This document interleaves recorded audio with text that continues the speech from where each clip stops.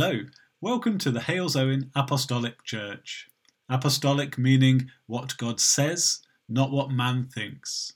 Please enjoy this teaching, and if you want more, please visit the YouTube channel or the website on www.halesowenapostolicchurch.org.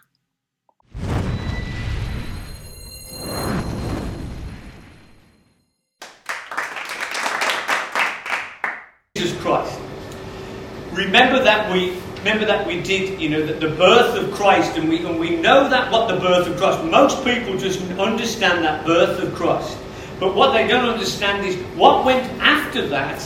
Before that and after it is that 6 months after the announcement of John's birth, the angel Gabriel was commissioned to deliver a similar message in Nazareth, in a little town, to a young virgin named Mary of the tribe of Judah. She was espoused or engaged to Joseph. But this quiet young girl was told that through the operation of the Holy Spirit, she would give birth to a son. And the Bible says that the Spirit overshadowed Mary and she conceived. And that, as we know, was that child of Jesus Christ. But already, Elizabeth and Zechariah had already been spoken to by an angel to tell them that they would have a son, and they will name him John. And of course we know who John the Baptist was. He was the forerunner of Christ. He brought the whole of Israel, by keep preaching to them, to repent of all their sins and forget about what they've done, because this Messiah is coming. So they have no excuse of not knowing what happens and what's going to happen. So let's just do the birth of Christ. Let's just remind ourselves again. And it had been oops, the daisy. That's not the beginning, is it? Hallelujah. I love technology. Hallelujah. Here we go. And it came to pass in those days that a decree went out. Remember this? Remember we said how amazing God got all the things to work in line. And those days that a decree went out from Caesar Augustus that all the world should be registered. So this is Caesar Augustus that says he wants all the world to be registered. This census first took place when Quirinus was governing Syria. So all went to be registered, everyone to his own city. Joseph went to Galilee, out of the city of Nazareth, into Judea, to the city of David called Bethlehem. So amazing again. So we're reading these things and we know what's happened. So we can see how God orchestrated this. Because he was the house and lineage of David, to be registered with Mary, his betrothed wife, who was with child. She realised that when they were there, the days were completed for her to be delivered. And she brought forth the firstborn son, wrapped him in swaddling clothes, and laid him in a manger, because there was no room for them in it. And do you know the most amazing thing is how God's orchestrated that to get Quirinus and Augustus to make sure that it was going to be registered at this time. It's quite fascinating. How can anyone prophesy that all these things were going to happen? And then use people all over the world in different situations, from Rome into Syria, into Nazareth, into Bethlehem, to make sure the scripture was fulfilled.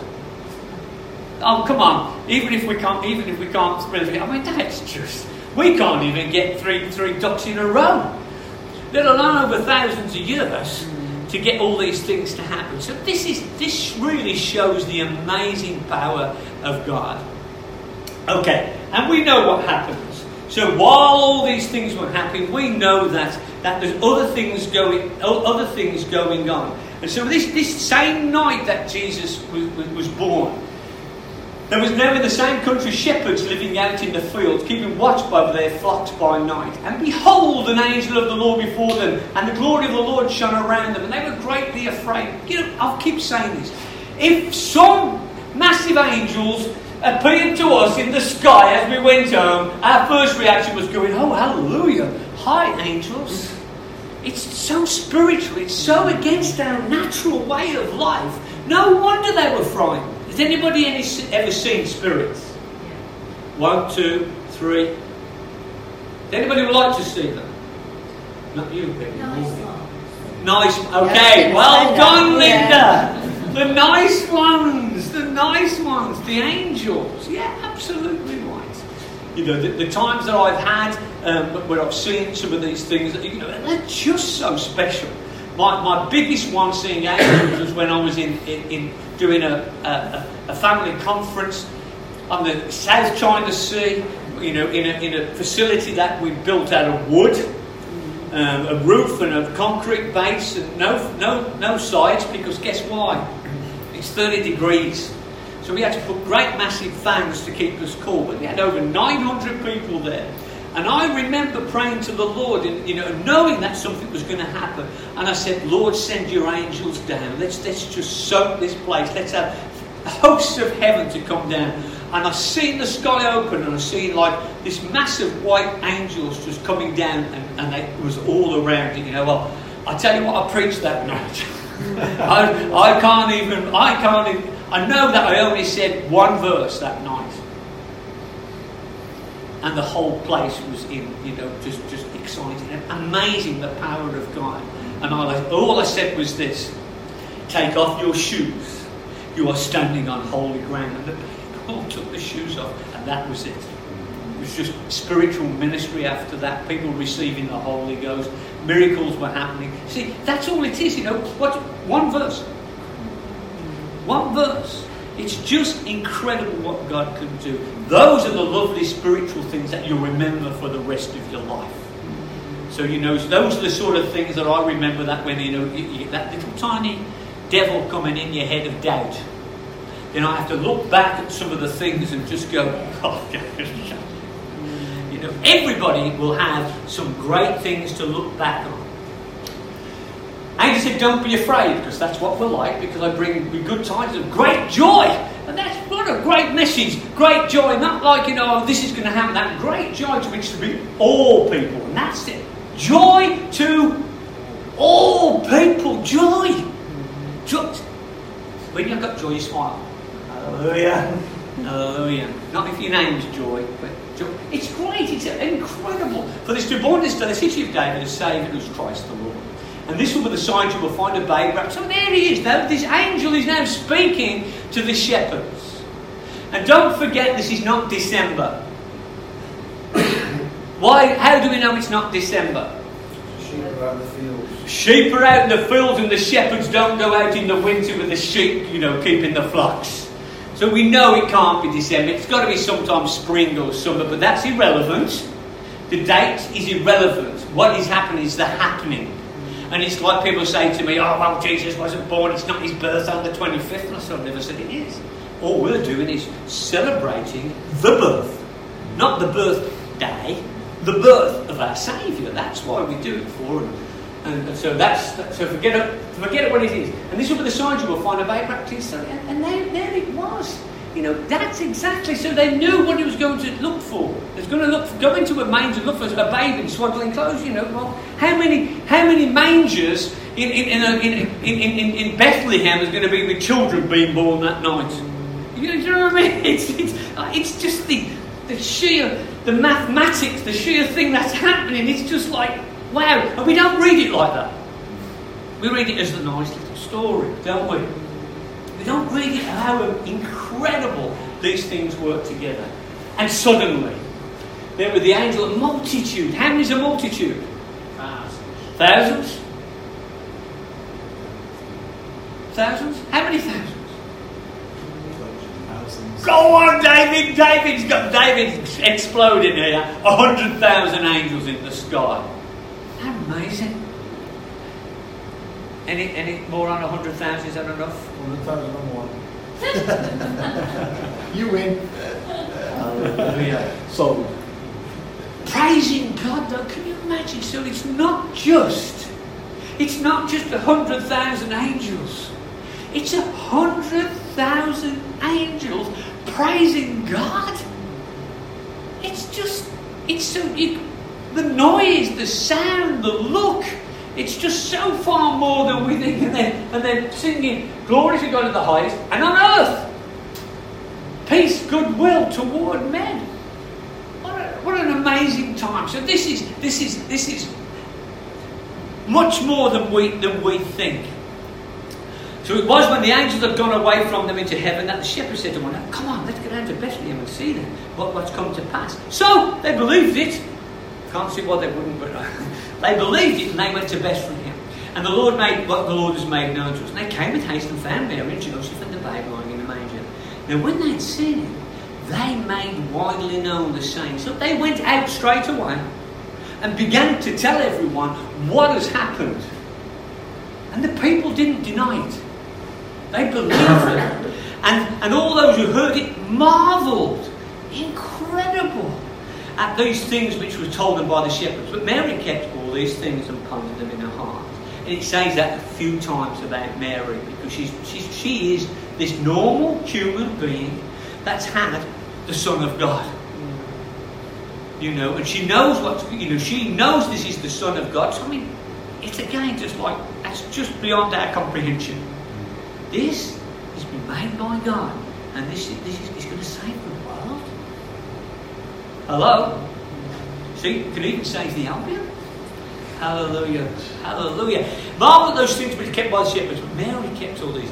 Then the shepherds returned, glorifying and praising God for all the things they had seen and heard, and that was told to them. Well, it carries on, doesn't it? It carries on. And what happens? We don't know much about Jesus' life. So, folks, the first time that he went to the temple, he was how old? 12. Pardon? 12. 8 days. 8 days. Don't write. 8 days. Why 8 days? Circumcised. There we go. So every male was circumcised after 8 days. So that is amazing that he went after 8 days. But to Simeon, it had been revealed to him by the Holy Spirit that he would not see death before he had seen the Lord's Christ. So he came to the Spirit into the temple. Now, when was the second time he went? When he was 12. Actually, it wasn't.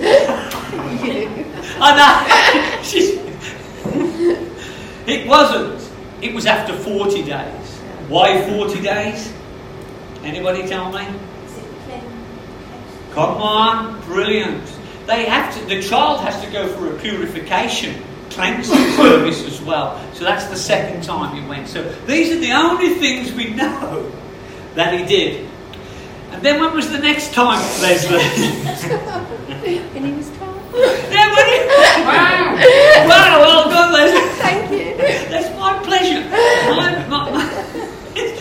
It's my pleasure. So that's when he came. And he had to come at that time as well. He took it. So he went there and he came by the Spirit into the temple. So that's where Jesus went. And when the parents brought it, Simeon.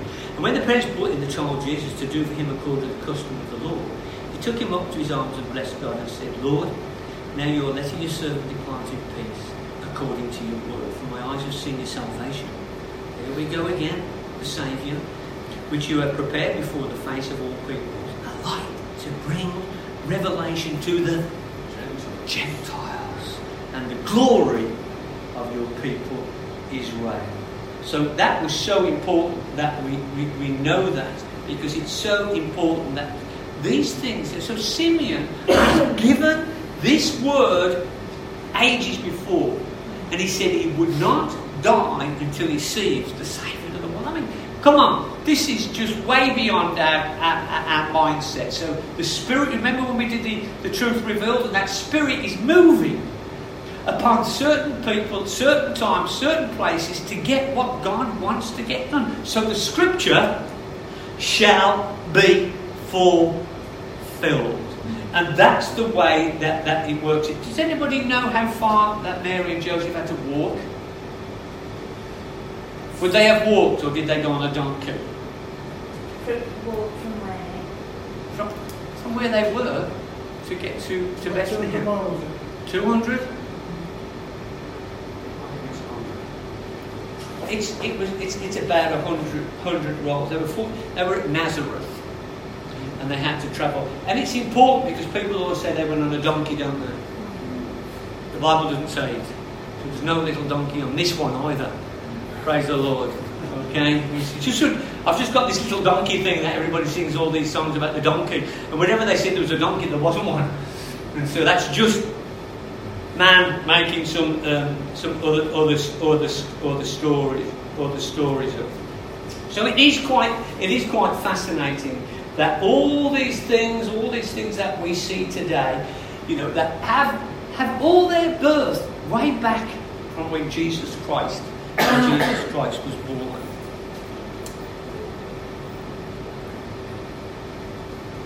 Remember, every one of these was prophesied that was going to happen. So this is in Isaiah. Anybody know how long Isaiah was before that? 600 years. Woo, very close. 700 to 800 years. So Isaiah prophesied, therefore the Lord himself will give you a sign. Behold, the virgin shall conceive and bear a son, and his name, not him called Emmanuel, his name. Does everybody understand that?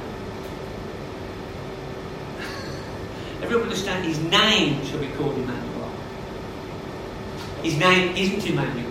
His name shall be called. So Jesus is called, that's Emmanuel. Does everybody know what Emmanuel is? Can you remember? God saves. No, God saves. God with us. So they knew. So that's why although they knew his name was Jesus, they would say, this Jesus is Emmanuel. God with us. So they knew who Jesus was. So that's quite fascinating for us to see there. And so Jesus Christ had to follow all these things, and everyone had to follow everything to make sure the scriptures were fulfilled. Micah, something that we don't read very often. Everyone agree with that? Yeah. But you, Bethlehem, Ephrathah, that's another name for it. So, though you are little among the thousands of Judah, yet out of you shall come forth to me the one to be the ruler of Israel, whose goings forth are from old and from everlasting. So we see, would they know what they're talking about? One of that time. No, when these prophets did this, it's quite fascinating that God got the prophets to say these things and write them down. And even though they didn't understand, so that fascinates me because it tells me we don't have to understand. It's amazing, isn't it? So they had the faith to do exactly what God told them to do. Say it, write it. And that's it. And then every scribe to transfer over the years to do it. So it's quite fascinating. And remember how many scriptures tell the coming of Jesus Christ and all the actions he had? How many prophecies in the Old Testament? Can you remember? No. Anyone? Not even you, Lynn. That's it. She's in detention. In detention this Friday. 400, over 400. That's amazing. That you can get 400 actions from thousands of years of people saying it's going to do, all to fall in line. Mathematics, it's got to be infinite. It's got to be infinite to be able to do that. Excuse me.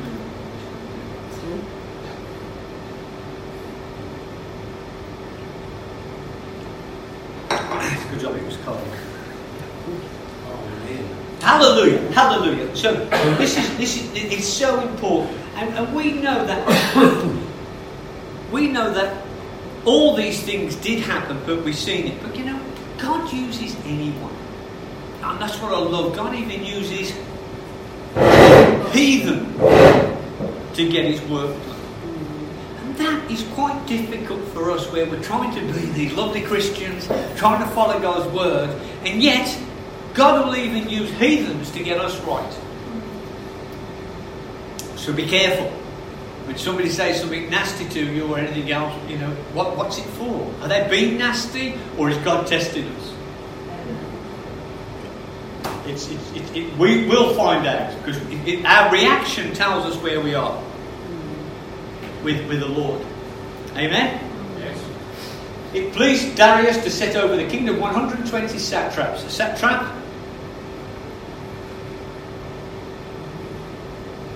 Officer or something. It's not a trap for a sat. it's just somebody that's in charge in each area. That's all it means, like a governor, like something like that. That's all the satrap is. To be over the whole kingdom and over these three governors who Daniel was one. So we know the story about Daniel and how it was one who was taken and that God used it. That the satraps might give account to them, so the king would suffer no loss. So somebody had to be in control. And when this Daniel distinguished himself, so here's a Jew in the... Is he Assyrian or is he Babylonian? Babylonian. In Babylonia. So there's the king Darius, who's picked this Jew. Because he could see that he was distinguished above and he put him above all the governors and satraps because an excellent spirit was in him, and the king gave thought to set him over the whole realm. Isn't that amazing what God will do? That God had his people in captivity, and all of a sudden the king of all that nation that captured Israel, all of a sudden he makes one of his own people prime minister, because that's the sort of job that he would have. That he would do all that. So all these things are working together to ensure that Jesus Christ and all these things that happen, so that we can see God will use. It's amazing, and so that should fill us with great hope that God can use me. That's really personal, kid. Yeah, me.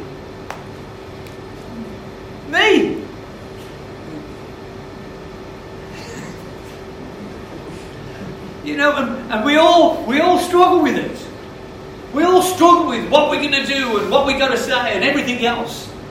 And yet God's going, hey, if I can get somebody who's been captured and use these people to go and capture Israel because they're disobedient, and then start to grow again and put them in charge of even the nation that's just done. What can He do with us?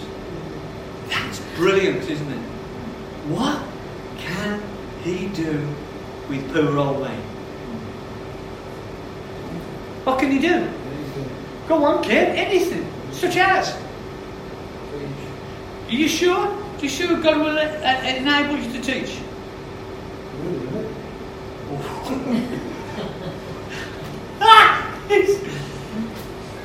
I love my brethren. They just test you all the time. Hallelujah. Now you're right though, Kev. We don't look at God like that. We look at ourselves first. We look at ourselves, our current circumstances, our situations, our experience, our education, who we are and what we are, instead of looking at the God of what He can do. And that's the word. This is the Joshua. Huh? Use Joshua to an army, to lead an army, and he was the weakest one in the fight. Here we go, Kevin. Look at see, brilliant. Kevin's doing it next week. Okay, praise God. Kevin gets stickers every week. He brings me an apple as well. So this Daniel prospered in the reign of Darius and the reign. So all this is just all trying to show us that the hope of this world, God forecasted it, He's trying to show us that no matter what we think, no matter what it is, God brings the things to pass that He wants to bring to pass. How many people does He want to get saved? What's the scripture say?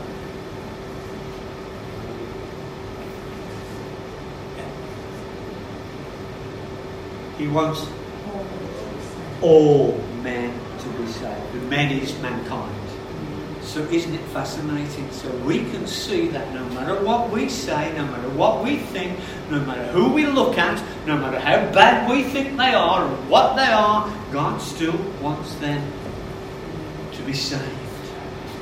And salvation is what He came for, remember? Jesus Christ came to seek and save those that are lost. Isn't that amazing that God's came for you, Josh? That's how personal it is, though, Josh. It's not like, this church. God comes to get His people, saved. Okay, I'm going to miss this. Do you mind if I miss this bit? Because I'll read it. Just give a brief brief explanation. Know therefore and understand that then from going forth of the command to restore and build Jerusalem until the Messiah, the Prince. Hello? So this is Daniel speaking now. Messiah, the Prince, there shall be 7 weeks and 62 weeks. 62 and 7 is 69. And the street shall be built again and the wall even in troublesome times. And after the 62 weeks, Messiah shall be cut up, but not for himself, and the people of the Prince who is to come shall destroy the city and the sanctuary. The end of it shall be with a flood, and still the end of the war desolations are determined. Okay, here we go. Right, it's actually going to be 70 weeks. He's only talking about 69 weeks. The 70 weeks are a week is 7 years. So 70 weeks times 70 is 490. This Daniel was doing it I think it was 443 years before Jesus came. So 490 added onto, and you can see that Jesus Christ come at the end of it. That's the mathematics. If you'd like to check it, it's the mathematics. I don't understand why it's weeks and then you're saying it's because that's how God works, isn't it? He calls different time limits by everything else. You know, he says a day is but 1,000 years. And what he's trying to tell us, David, is that these things that we look at, God looks at completely different. You know, so you know, what does time mean to God? See, so we try to. The numbers are there, David, because it tells us later why it's done that. Okay, and I can't remember what it is, but I just know that 1 week equals 7 days, 7 years.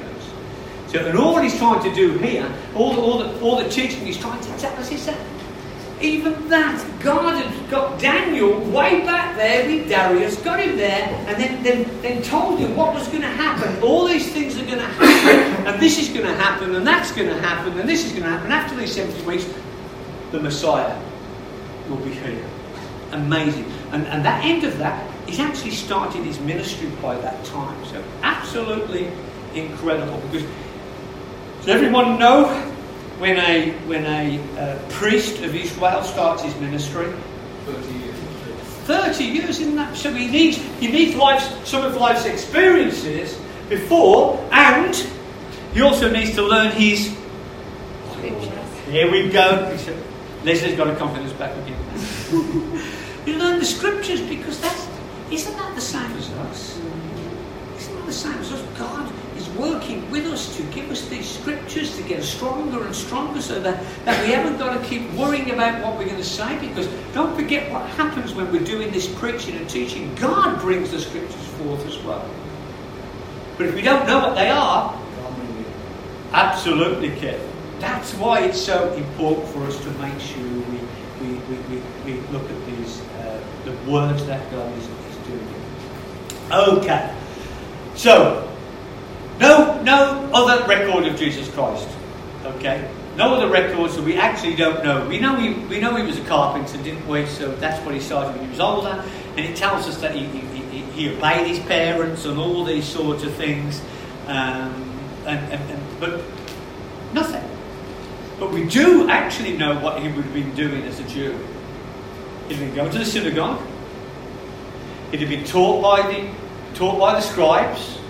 He'd have been taught by his parents, because in those days the parents had to teach them. Deuteronomy, the Shema, Deuteronomy 4:6. And he says, no, it's not Deuteronomy 4:6. And he said, and the parents will teach their children in the morning and at night, and and these scriptures they will go over and over. And the first scripture they taught them was the Shema. You shall love the Lord your God. Hear, O Israel, the Lord our God is one God, and you shall love the Lord with all your heart, mind, soul, and strength. And then that's the first scripture that we're taught. Isn't that fascinating? One God. One God that they were taught, and then they would teach them day in day out, because what does the scripture say about the children, Kev, in the Old Testament? Children obeying parents. No, the one that about the teaching. Remember, you actually told me. Oh, you said this the other day. Yeah, you said it the other day. Okay, and it says, parents, teach your children in the way they should go. So it's the same for us today. Do we teach our children? And we've got to have that time with our children, because you can imagine, what does it do when the parents are teaching the children? It creates a bond. The parents know what the children know. They know what to teach them, and etc., etc., etc. It's so important. And also they will grow up in knowing the Word of God. Okay. Numbers, I see him but not now. I behold him but not near. A star shall come out of Jacob. But we know that they talk about this star that came over, and the Magi, the wise men, and it doesn't say 3. Does everybody know that? It doesn't say 3. So we don't know how many wise men, just 3 gifts. There might be 20 wise men giving different gifts of each one. We never know. And a scepter shall rise out of Israel. Does anybody know why a scepter? Right, brilliant. The Queen's got a scepter. Have you seen it? It's the sign of authority, and as Ben said, power. When I got baptised in America, the 3 different people went up to the pastor afterwards, and they said, "We've seen something happen when Mark come out of the tank." And he said, "What was it?" He said, "Did you see him raise his hand in the air?" And he said, "Yes." "Did you see what he pulled down?" And they said, "No." He said, "It was a scepter." So, they said, and the pastor said to me, "Mark, you've been given authority of God." That's pretty neat, But it's the scepter, it's the power. And of course, look at it, the power to batter the brow of Moab. Moab is the Moabites, one of those tribes that were always against it. The Hittites, the Moabites, and that again all goes back to Cain and Abel, and all these people that sinned there, and all the families that come from them. All those people that did wrong all those years ago were all the tribes, were the descendants of what the bad people did right from the beginning. And it's amazing how they all surrounded Israel. And of course the Canaanites, they were born from... Amazing, isn't it? And it's still the same problem today. And yet they're called the Philistines now, aren't they? Amazing. Palestinians, well done, man. Palestinians. Incredible. So even that should tell us what an amazing story this is. And so you can understand why we've got to have some hope. Alright, we've got to have some hope. And that's why Jesus Christ is the only hope of the world. And no matter what everyone tells you, He's the only one that's going to put us into a good place. No matter what sickness, no matter what anger, no matter what finance, no matter what health, whatever it is. He's this amazing hope that we know is going to change this world through. Isn't that amazing? That is just... Isn't that amazing? Louise, it's going to change the world through you. No. But isn't it incredible though? Through you, Linda. It's going to change the world. Clint, wake up now, young man. Okay, praise the Lord. It's going to change the world. It's going to change the world through you. And you don't think that, do you? That's what the Bible says. No matter who you are, no matter what you've done, or where you've come from, or what you've got. That's God. Pretty incredible. Okay, where should we go to? Right, his Father's business. He had to be about his Father's business. Now we know who Jesus Christ is. He is begotten of the Father. He is born as the only spiritual child in the world. That's how special. So the beginning we're born of flesh, that's us. And he was born of the Spirit. And that's why he's always talking about being born again of the Spirit. That's the most important. We then become spiritual people. But okay, Jesus Christ was just a normal kid now. And he must have been healthy because we never heard that he was sick, but he doesn't say. So I can't even say that, can I? Right, that's it. That's that one finished. But let's go. The beginning of the signs Jesus did in Cana of Galilee and manifested his glory, his power, and his disciples believed in him. Okay, here we go. What was the first miracle? Okay.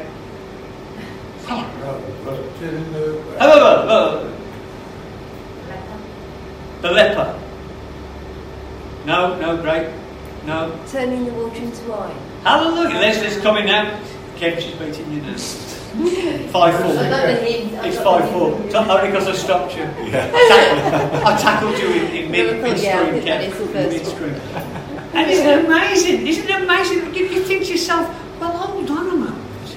He tells us not to get drunk and all this business and everything else, and then he just turns the water into wine. And what's even better, it's that water is turned into wine is better than the wine they were serving. Don't ask me. Amazing though. Just the miracle of doing that.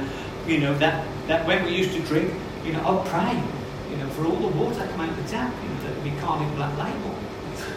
But it never happened. I'm only joking. She's looking at me up on the screen. So, important because that first miracle, they sort of went, what?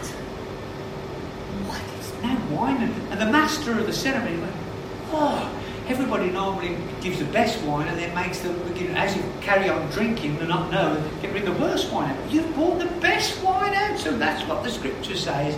So I believe that's what Jesus did. But it's all of a sudden changed the disciples. Wow.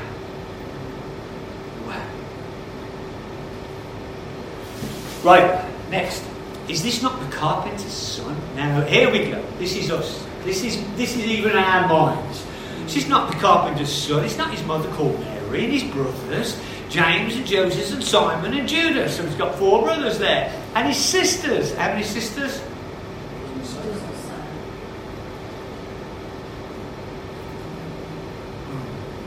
I wonder why it doesn't say how many sisters.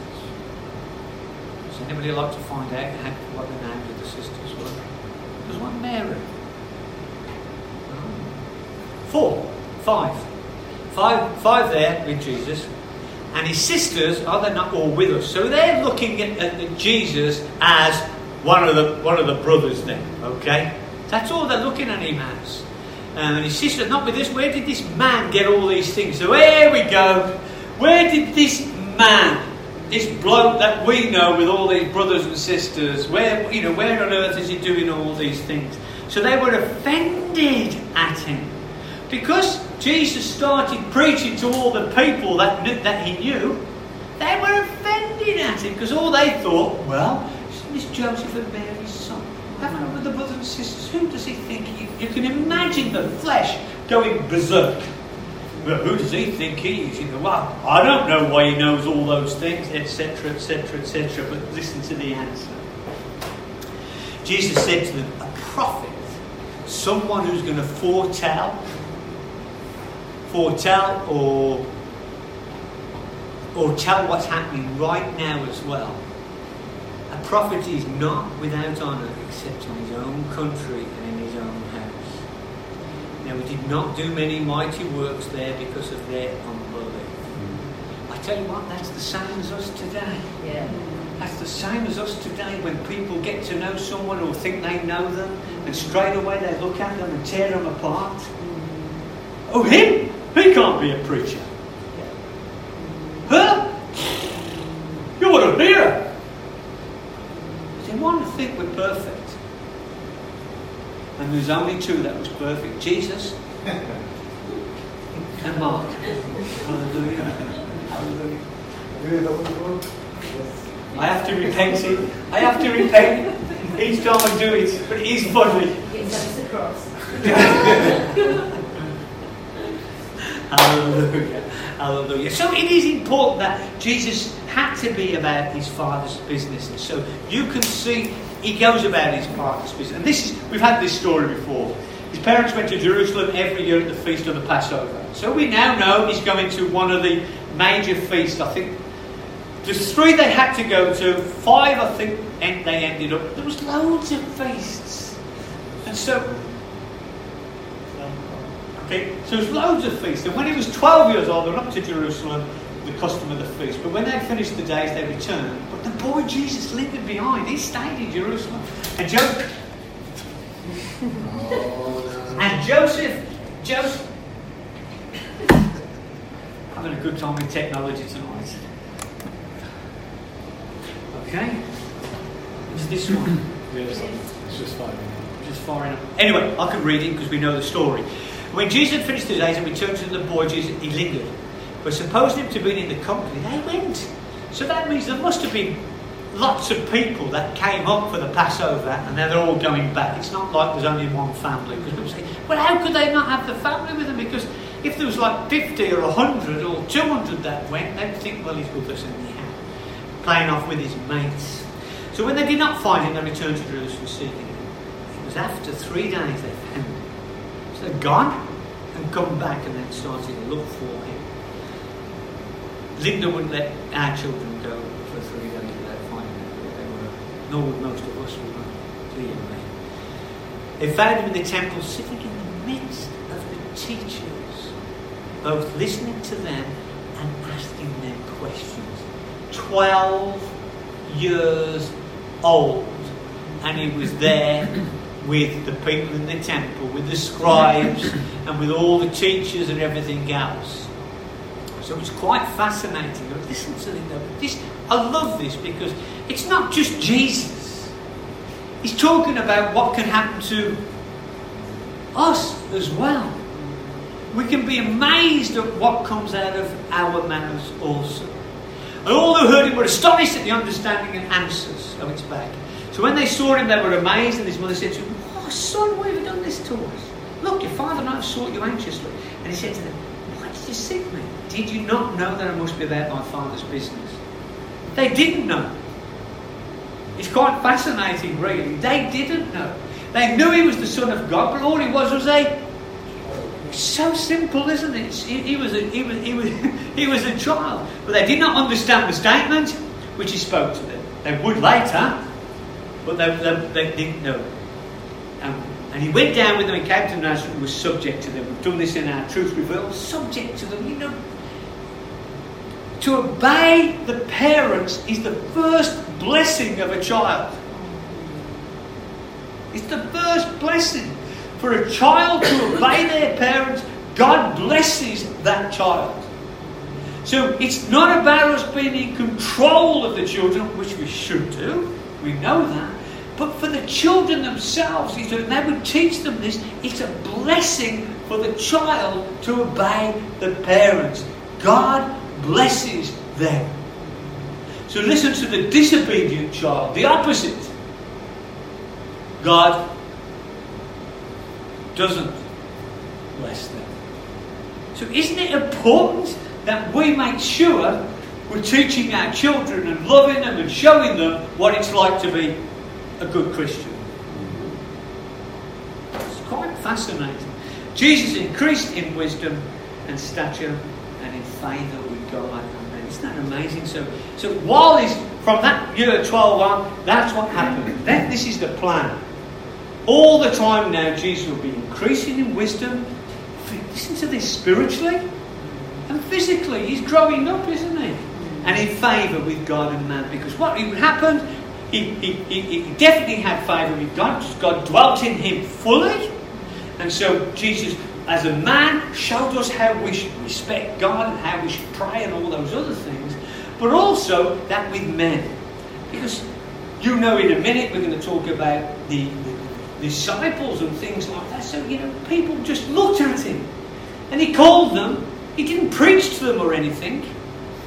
They just got up and followed, left their job. David, I think the Lord's telling you now, just got to leave and just got to follow Jesus. Hallelujah. Okay, it's important that we understand that all these things are quite amazing. Quite amazing that he did. So, wisdom, mental growth.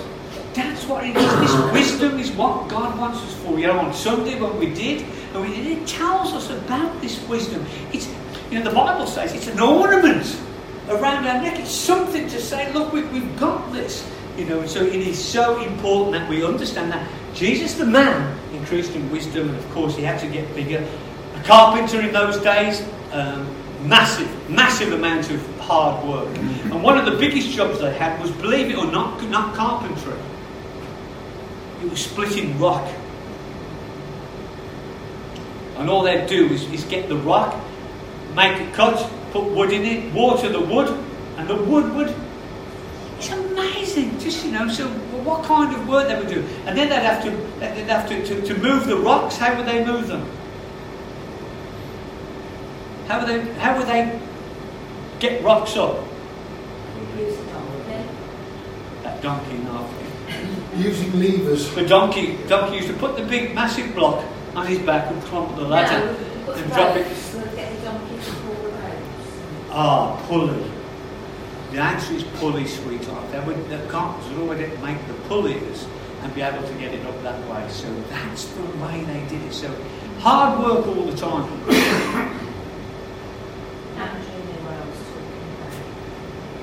And I did, but I thought it was much funny watching the donkey go up the ladder with a big brick on his back.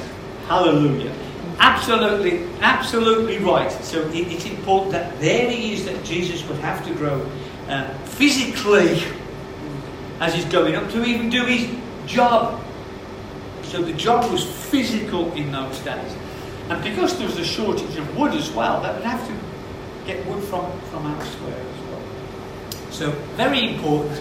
Little bits of information that we know that he grew in stature, he grew in his spiritual growth, and his social development and behaviour, watching all the people who were looking at everything that was going on as well, and getting ready for his ministry. Okay, baptism of Christ. The Lamb of God. We know what happens here as well. This is so important. The next day John saw Jesus coming to us and said, "Behold, the Lamb of God who takes away the sin of the world." How did he know?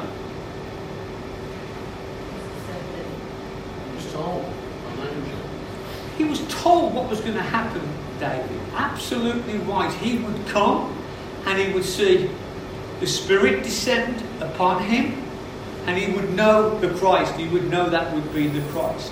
And so he called him, "Behold, the Lamb that takes the sin of the world. And this is whom I said, after me comes a man who was preferred before me, for he was before me. And I did not know him, but that he should be revealed to Israel. Therefore I can baptize him with water." And so John himself knew that it was the Son of God, and of course he struggled. And John bore witness, saying, "I saw the Spirit descending from heaven like a dove." Not a dove, like a dove. So we see the Spirit descend upon him and remained upon him. That was God's way of baptizing his Son in the Spirit, and John was given that revelation, that prophecy, it was going to happen. "But he who sent me to baptize water said to me," so it's the same person that told him about that and said, "You're going to baptize all these people into repentance." So getting ready for the Messiah to come. So that tells us that Israel even then was still in sin. Well done. "Upon whom you see the Spirit sending and remaining on him, this is he who baptizes with the Holy Spirit." So straight away, complete change. No longer is it just about the physical being baptized in water of repentance, but now you're going to be baptized in the Spirit. Who knew what that was? No, it's amazing, isn't it? Isn't it amazing that he talks all of these things and we read the scripture, nobody knew. And I have seen and testified that this is the Son of God. So it's amazing. And of course, John did this, Lord, tried to prevent him saying, because now he knows it's the Son of God, he knows it's the Messiah, and you can understand what he feels like. He's going, "Hold on a moment, I'm just a man. I shouldn't be baptising you, Jesus. You should be baptising me." And it's brilliant. But Jesus answered and said to him, "Permit it to be so now. For thus it is fitting for us to fill all righteousness." And he allowed him. It's what God foretold. And so it has to be done. It has to be right. It has to be what God said. And that righteousness is just making sure that we're upright, we're following God, we're straight, we're honest. All those things, this has got to happen to fill everything that I've said, because everything that I've said, we've seen that so will I, that million things, and how much God will do for his man to get him to him and to get him saved. It's got to be done. And then he allowed him. So incredible. So this is so important that, that Jesus showed us, because it's that example. For to this you were called, because Christ also suffered for us, leaving us an example that you should follow his steps. So think about it. So on that day, he was baptized in water, and he was baptized in the Holy. This is quite fascinating, isn't it? And it's not like us. Guess why? Because he's Jesus. Because he was begotten by the Spirit. And so, but it's still our example. And we know later when we see that he's committed no sin. So that's amazing, because we got. Is it warm in here? No. It's warm. Yeah. Turn it off.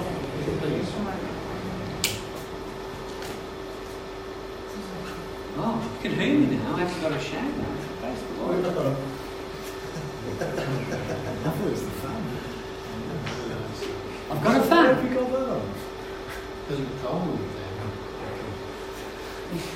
there. I'm sweltering. I promise you, I've lost 4 pounds.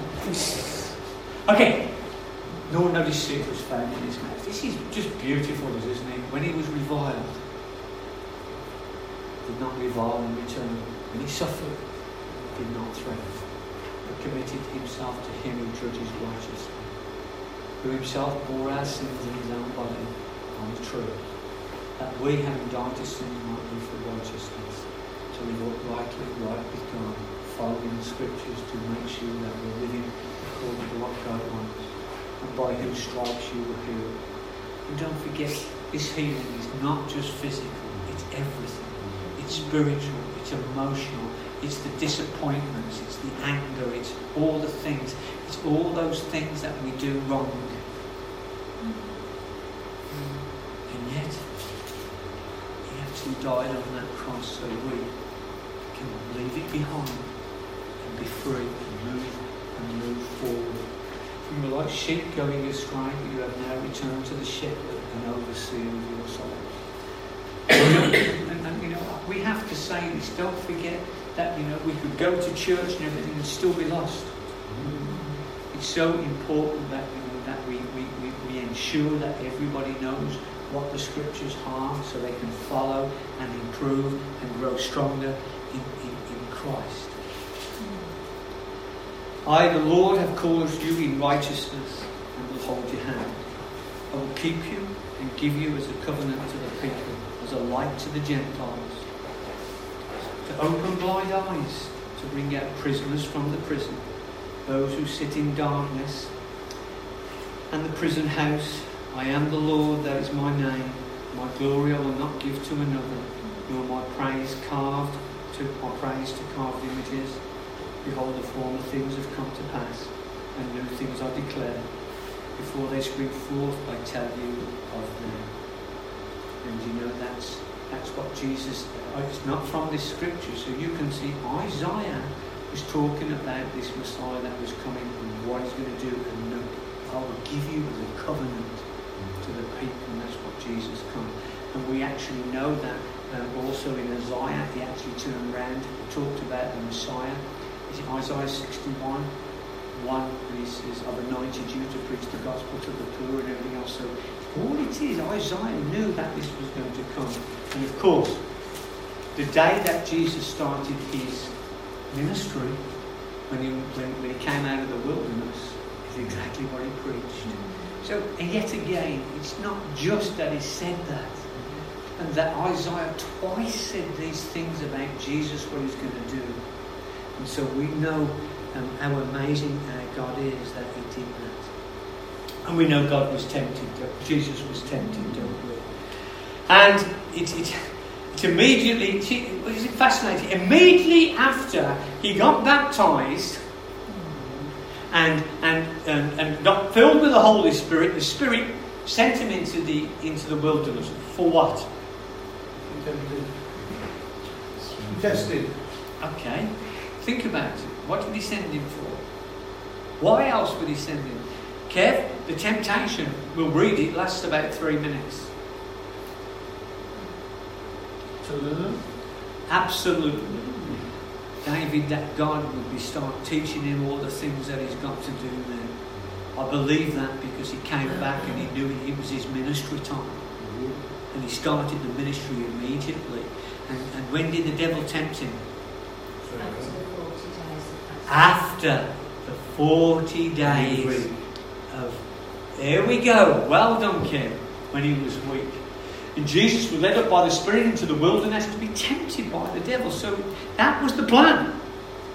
Take him out there, no food, get him weak, get him, desperate, human flesh. Flesh would be desperate. And when he had fasted 40 days and 40 nights, he was hungry. It still makes me laugh when I read this. Some people are hungry when they miss breakfast, let alone go 40 days. It's amazing. Now when the tempter came and said to him, so this is after the 40 days, if you're the Son of God, command these stones to become bread. Isn't it amazing? So what's he start with? What does the devil start with?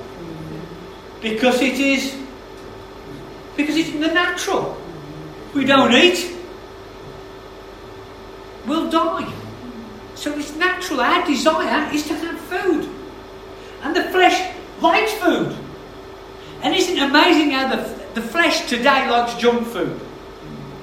It fascinates me, that even I say, Len, I don't fancy all that lovely fresh food you've got, and all the olives and the salads and everything else. I fancy pizza. And even, I don't know why. Why do we like, most people like chocolate? So, there's nothing in the Bible which says, I shall tempt you with chocolate. You gluttons. Hallelujah. I know, it's incredible. So bread, so food, natural thing for each one of us. And so after 40 days, he's tempting him. And he says that. But what does he say? The answer says, it is written, man shall not live by bread alone, but every word that proceeds from the mouth of God. So he's telling me straight away gone from the flesh to the spirit. This is where we're going to live. By learning the word of God, not by our flesh. Our natural instinct is to eat, but he's saying, yep, you're going to tempt me. Because what's he trying to do with him? He's trying to get him to use this power that God has given him to show how great he is. He never did that. All the times he used his powers was to help people. Not to show how great he was to help people. Everything, think about it. Every miracle he did, he was helping someone or a group or 5,000 or the 4,000. There's some scripture as well, Mark, that says he came to serve, not to be served. Absolutely right. Absolutely right. But it also tells us, Kim, you who want to be great shall be servants of all. So isn't it amazing? And he talks about the pastors. He talks about the pastors and the pastors should not lord it over to the saints. The pastor again has got to be the servant. Humble, yes, David. Humble, yes, that's fine. He's got to be the servant, but it doesn't make him weak. It makes him strong in the Lord. But it means we have to serve. So, for doing the teaching, we're serving the people to try to get them to get stronger in the Lord. And to be blessed by God.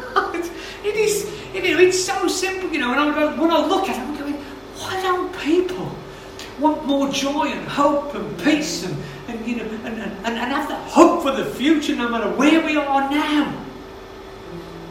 Life will be better And even if it gets worse, to know that we're going to get through it. And if we die, I'll meet him in the clouds first. Well, if I die first, Mark, I'm going to meet him before you. Hallelujah. Because the dead shall rise first. All this stuff is to strengthen our spirit and our hope. So we have that same hope of our Lord Jesus Christ that he wants to give us. It's just fascinating. And the devil took him up to the holy city and set him on the pinnacle of the temple and said to him, "You feel the Son of God, throw yourself down.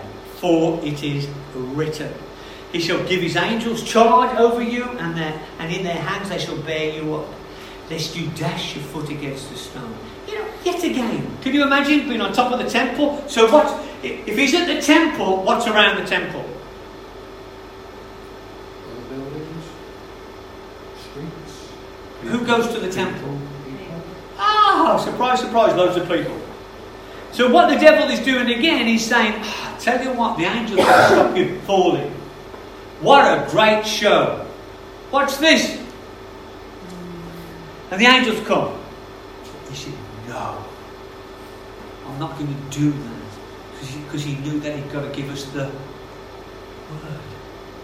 It's the word that makes us free, not the miracles. Amen? So he said to him, it is written again, you shall not tempt the Lord your God.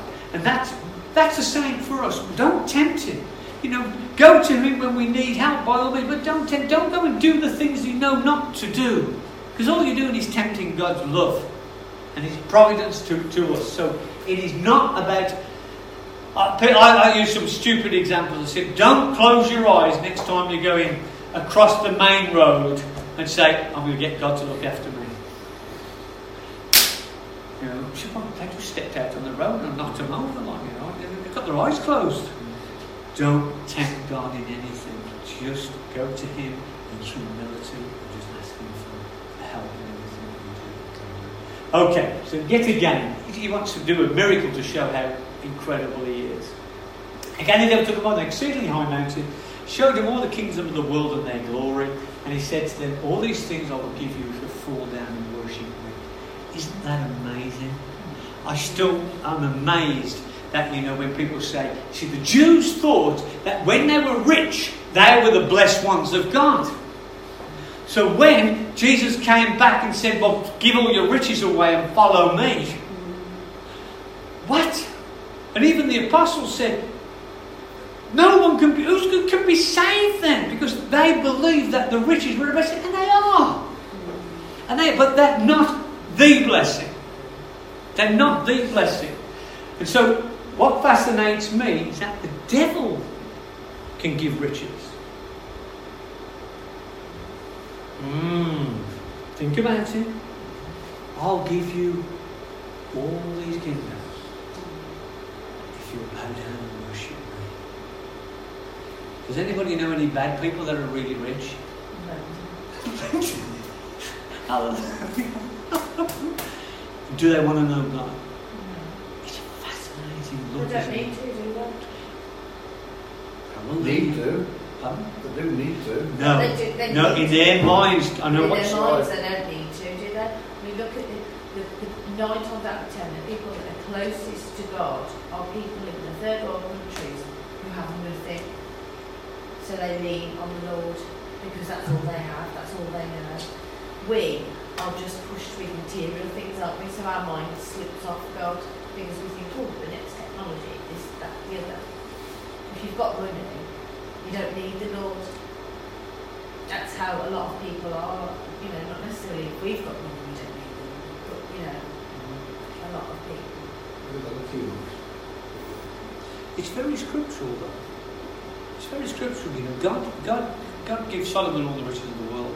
He was the richest person. He says nobody will be richer than him. So Bill Gates and Bezos and who else is that? Who's Amazon? Zuckerberg, Mark Zuckerberg. These are all some of the richest people in the world now, all from technology. None of them believe in the Lord, and they'll even give money to other things rather than Christians. The Bible tells us why. It's easier for a camel to pass through the eye of a needle, go home and get a needle out, and look at the size of a camel. So it's easier for the camel to go through the eye of a needle than it is for a rich man to enter the kingdom of God. Kevin said it on one of the services just on a Sunday, and he said there's more scriptures about finance than there of anything else. Because God knew what it would do to people, and he says it takes them away. He says, don't worry about the rich. They shall have their reward. They think they're having their reward. No. Don't forget, Judgment Day comes and they'll be rewarded for what they have done. Or they know not. Okay. And what did he do at the end of it? And Jesus said to him, away with you, Satan! For it is written, you shall worship the Lord your God, and him only shall you serve. Then the devil left him, and behold, angels came and ministered to him. Hallelujah! So it's quite fascinating again, so that he used his own word to defeat Satan. What was written? So we know that written word is powerful. And don't forget, if you go right to the beginning of the Bible, where God created the world with what? With. Thank you. We are speaking, but. Isn't it amazing though as well when people we've known through our time come to the Lord and they get baptised as Jesus did, filled with the Holy Spirit, and then a lot of them they're tempted just the same way as Jesus. That's right. Not that they go out into the wilderness and fast for 40 days, but the amount of people we've seen when they've been, filled and baptised, and 12 months down the line, they've gone because the devil's come and tempted them.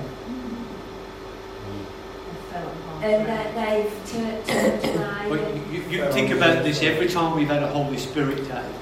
My last bit of preaching on the Holy Spirit day. Be careful when you go home. Yeah. The devil's going to be after you. You're going to have thoughts. You're going to have doubt. You're going to have problems galore. You're going to think, what on earth's going on? And you're going to think, no, this hasn't happened. This isn't real, and all the rest of it. And I tell everyone, when you get it, you start using the scripture. Read it. I said, if you're in trouble, ring me. Because we know, don't we, Lynn? After all these years, we know that the devil just comes and lies to us. That's what the Bible says. He's the father of all lies. And it's everything that we say out of our mouth which is negative, it's a lie. God can. God can. God can. God will. God will. God will. God will. That's what he says. Is there anything impossible for me? Nothing is impossible for me. It's fascinating. And that's why it's this teaching that we've got to change our minds. You can't say, oh, well, I don't think that's correct. I don't believe God would say this or do that. Hello? And I say to you, where were you when God created the earth then? Because you must have wanted to be there because you're wiser than God now. It's amazing, isn't it? It's a horrible thought, but that's what it is. And that's why he says, the word shall make you free. Make you free. Make you free. Make you free. Don't worry, Leslie. Everyone does it because they read other Bibles. Make you free. He's making us. He's making us. He's working on us. That's what it counts. It's the hope that no matter where we're at now, if you let him, he'll work upon us. But we've got to listen to him and take it to him and then do it. We've got to do it. All these things that we're teaching, all these wonderful things like time and management and putting things in order and spending time with the Lord in prayer and study and coming to Bible study and debating some of the things. Not everything, but some of the things. It's important. And it's important to tell people what we feel as well. So if we don't do that, can't help each other. Incredible. This is why Jesus is called the hope of the world. Not what we think. What he tells us is just absolutely amazing. Okay, and he chooses disciples. And you'll be glad to know that he's chosen you. This is amazing now, isn't it? It's amazing. Why has he chosen us? Because we're foolish. Isn't that great? It's because we're the foolish ones. He says I should call the foolish of this world, the base people of this world. So it's the first time I've ever been really happy for somebody to call me foolish. What he'll do, he'll give us the wisdom of God. Which is, don't forget, the Bible says that the wisdom of God, all man's wisdom, all piled together, all the technology and everything that man can ever think and do, doesn't come up to the base of God's wisdom if he's got a base. Incredible. Amen. And so all this is, this is why we look at these scriptures and say, so he chose the disciples. Let's just quickly do this. Jesus returned in the power of the Spirit to Galilee, and straight away he started to minister, okay? And he chose his 12 apostles, which we know. Went up in the mountain, called to him those he himself wanted, and they came to him. And he appointed 12, that they might be with him, that he might send them out. He did send them out. So it's like us. He's not might going to send you out. He is going to send you out. So don't say, I can't. I'm sorry. I've just got to make sure you understand. You can. You can, whoever you are. He appointed 12, and they might be with him. They might send them out to preach. Preach means to tell. To tell. Because don't worry about, people say, oh, you're preaching. We preach to people every day about something. Whether it's about ourselves, whether it's about the weather, all we're doing is telling people. And have power to heal sicknesses and to cast out demons. Isn't it amazing? Heal sicknesses and cast out demons. We should still be doing the same today. Simon, to whom he gave the name Peter. James, the son of Zebedee. John, brother of James, to whom he gave the name Boanerges. Sounds like a song or something, isn't it? Which means sons of thunder. Let's call them sons of thunder, so it's easier. Andrew, Philip, Bartholomew, Matthew, Thomas, James, the son of Alphaeus, Thaddeus, Simon the Canaanite, and, of course, Judas Iscariot, who also betrayed him, and they went out of the house. So, isn't it amazing that he only chose 12? Why only 12? Why didn't he choose 500? 12 clans of the Jewish nation. Families, not clans. Why 12? He only chose 12 people. One for each down there. 12 churches. We know it's 12. Why 12? That's all we needed. Think about this. In the Old Testament, Moses led them out, and Moses was number one man in Israel. How many people were there then? 12 tribes. I think it was 2 million. And they queued day and night to see Moses for the wisdom. And Jethro, the heathen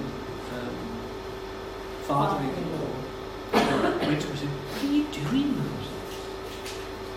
He said, what are you doing? He said, I've got to look after all the people. He said, this is not good. You're going to wear yourself out. I'll paraphrase.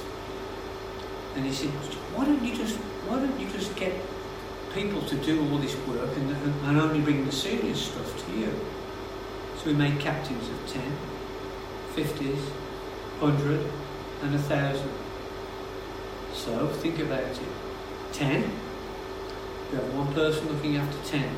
So it's nearly 12, isn't it? So in other words, we can't look after anyone doing teaching in a class. It's hopeless. 30 30 kids, it's very hard, but with 10, 12 people, it's very simple to keep control of the class. Captains of tens. Think about this, 10 tens is 100. So the next one only have to look after the 10 leaders that were looking after the 10. 10 hundreds are 1,000. So they only have to look after 10 each time. Quite fascinating, isn't it? So with the problem that after that got too big, it went to Moses. 12 tribes.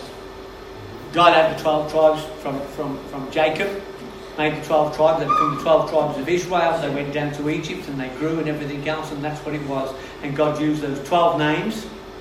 Correct. So we've got 12 apostles.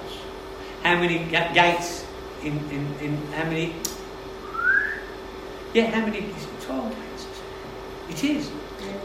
12 gates in heaven as well, in the New Jerusalem when it comes down. It's 12, you're right, 12 months. It's quite fascinating, isn't it? Something to do with the numbers. Everything in the Bible has a number for something. And so it is. 12 anyway. So he called them. So it didn't really matter. Did he call the clever? Did he call the mighty? Did he call the rich? No, he called the... Wow, absolutely.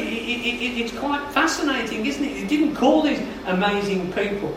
And straight away, he started to choose them. And don't forget, we've got to remember that...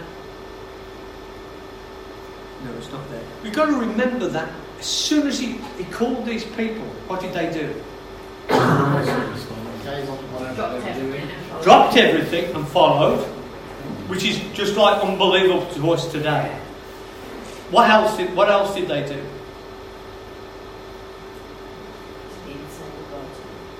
Straight away they went and told somebody else. They told their families they found the Messiah. And so some of these disciples that were called went and told the brother John, James and John and Andrew and Bartholomew. They went and told them. So straight away they were spreading the good news. So that's quite fascinating straight away. And so that they, no matter what happens, they transferred allegiance from what they was doing directly to Jesus. Jesus must have had this amazing aura about him, mustn't he, for him to live from just a call, and they just followed. I mean, I wish it was like that today. Right? You're going to follow Jesus. Hallelujah. Yeah. Oh, yes, Mark. Praise the Lord. It'd be brilliant, wouldn't it? Then you wouldn't have to fight with everyone. Hallelujah. Fight those demons in Jesus' name. So off it went. Andrew became the first soul winner. He brought his Simon Peter to Jesus. Although Andrew never wrote an epistle or nothing, did he? But he was one of those founding members. And yet Peter, who we called after him, became a great apostle as far as we're concerned, and he wrote one of the books. Philip was into it, and he went and found Nathaniel, Bartholomew, and he was a devout Jewish scholar who readily accepted Jesus Christ. So his brother was the fisherman, he was a scholar, and he just called him and said, "He's found the Messiah," and he readily followed. So it's quite fascinating. And he just carried on, and although some of the apostles, don't forget, carried on fishing, didn't they, for a while? Because they had to, because don't forget some of those things that Jesus did. He went to see them, and so some of them went there. But once he called them, "I'm going to make you fishers of men," they left their nets and just followed Jesus Christ. So Matthew was asked, what was Matthew? Tax collector. Wow! Who, in those days the tax collectors were evil. They would be taxing you more than they're supposed to. And who pocketed it? Sounds just like the taxman today. Hallelujah. Praise the Lord. So it's in. And so it's quite amazing. But Matthew became that one who made some records as well. So he used his skills. Here we go. Did use some of the skills that they had. And it took Jesus. It doesn't seem like it in the Bible, but the scholars have worked it out. It took him between a year and 18 months to choose his disciples. It has, you just read it, oh, and he chose the disciples. But the scholars said well, from his journeys, it looked like he went between 12 months and 18 months to do it. And don't forget, he selected them because he knew he was going to be able to train them as well.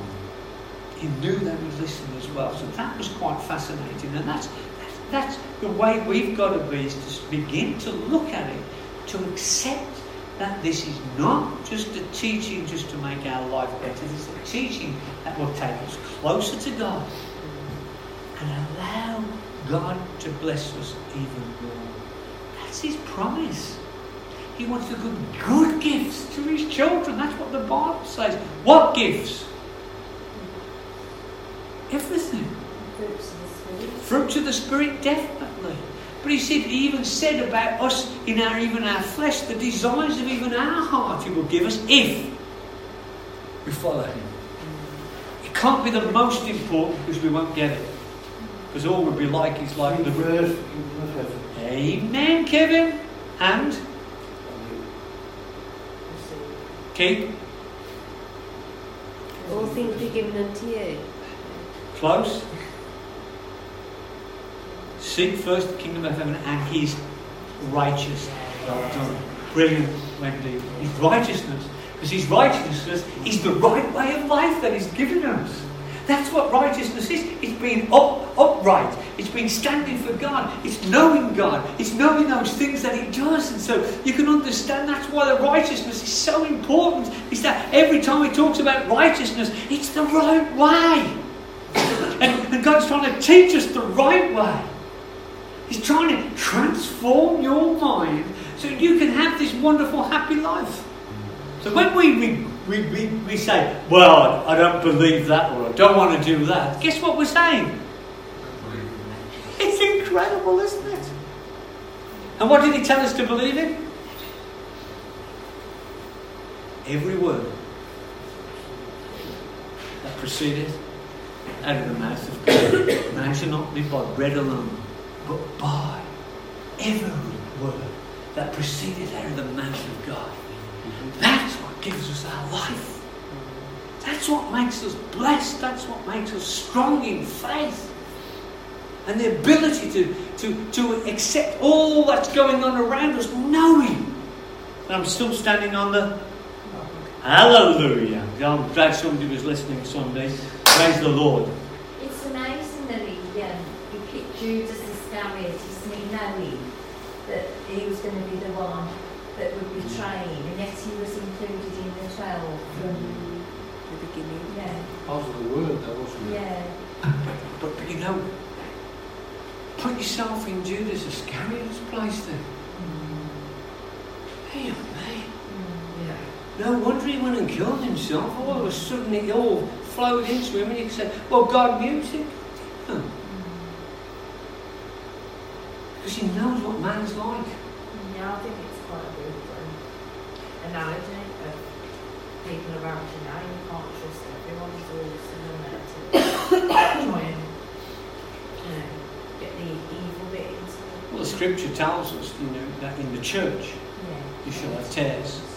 Well, who's put the tares in the church, the people said. And he said, the devil. He's sowing the tares into your church to try to disrupt you, to take you away from God and all the rest of it. So it shows you how much we've got to know the Word of God. So to know that these things are going to come and not to sort of go, oh, well, look at them. Yeah, they're horrible, they are. Well, they're a tear. They're there for a reason. And did God tell us to get them out? No. What did he tell us to do then? To leave them. Isn't that fascinating, isn't it? Leave them.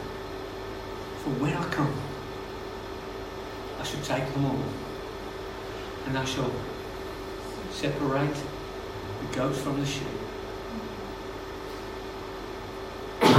What does he do? What does he do with the weeds and everything when he's got it out? He tells us that. He says, I'll reap the harvest, everyone that's in the church, and then we'll separate the saved from the tares, and they'll be burnt. That's where they're going. So it's not our job. So he said, yet again, For me, it's the encouragement to say, carry on. Keep going. Don't let anything disturb us from our walk with God. No matter what we feel, no matter what's going on, this word of God is true. And and all we have to do is stand upon this rock. We've got to keep going. We can't go backwards. If we go backwards, the devil's already playing havoc with us. And that's why the word. Amen? Yes. Jesus Christ. That's why he's the hope of every single one of us. All that stuff that he had to go through, everything was for. Isn't that amazing? Anyone who would like to be Jesus? I've looked at it so many times, Andrew, and I've gone, my God. And he knew. He knew. And he had all that power and everything else, and he kept in touch with God as a man. And God showed him he was going to take Lazarus out of the grave and all this stuff. And then right at the end, they said, well, look how they beat him and called him a liar and a devil. And then everywhere he went, they were trying to kill him and trap him and everything. And they called him, they even called him a devil. And even after all that, they welcomed him into Jerusalem and shouted Hosanna in the highest and put the things there and save us now. Hosanna, Hosanna, Hosanna, save us now. And 1 week later, they crucified him. No, I don't think I would like to be Jesus. I'm quite happy to be Mark and learning and trying to do my bit in the kingdom of God. I'm quite happy to mimic you. Try to be like him. Well, that's what he says, isn't he? He wants to try. To actually be and endure all that. No?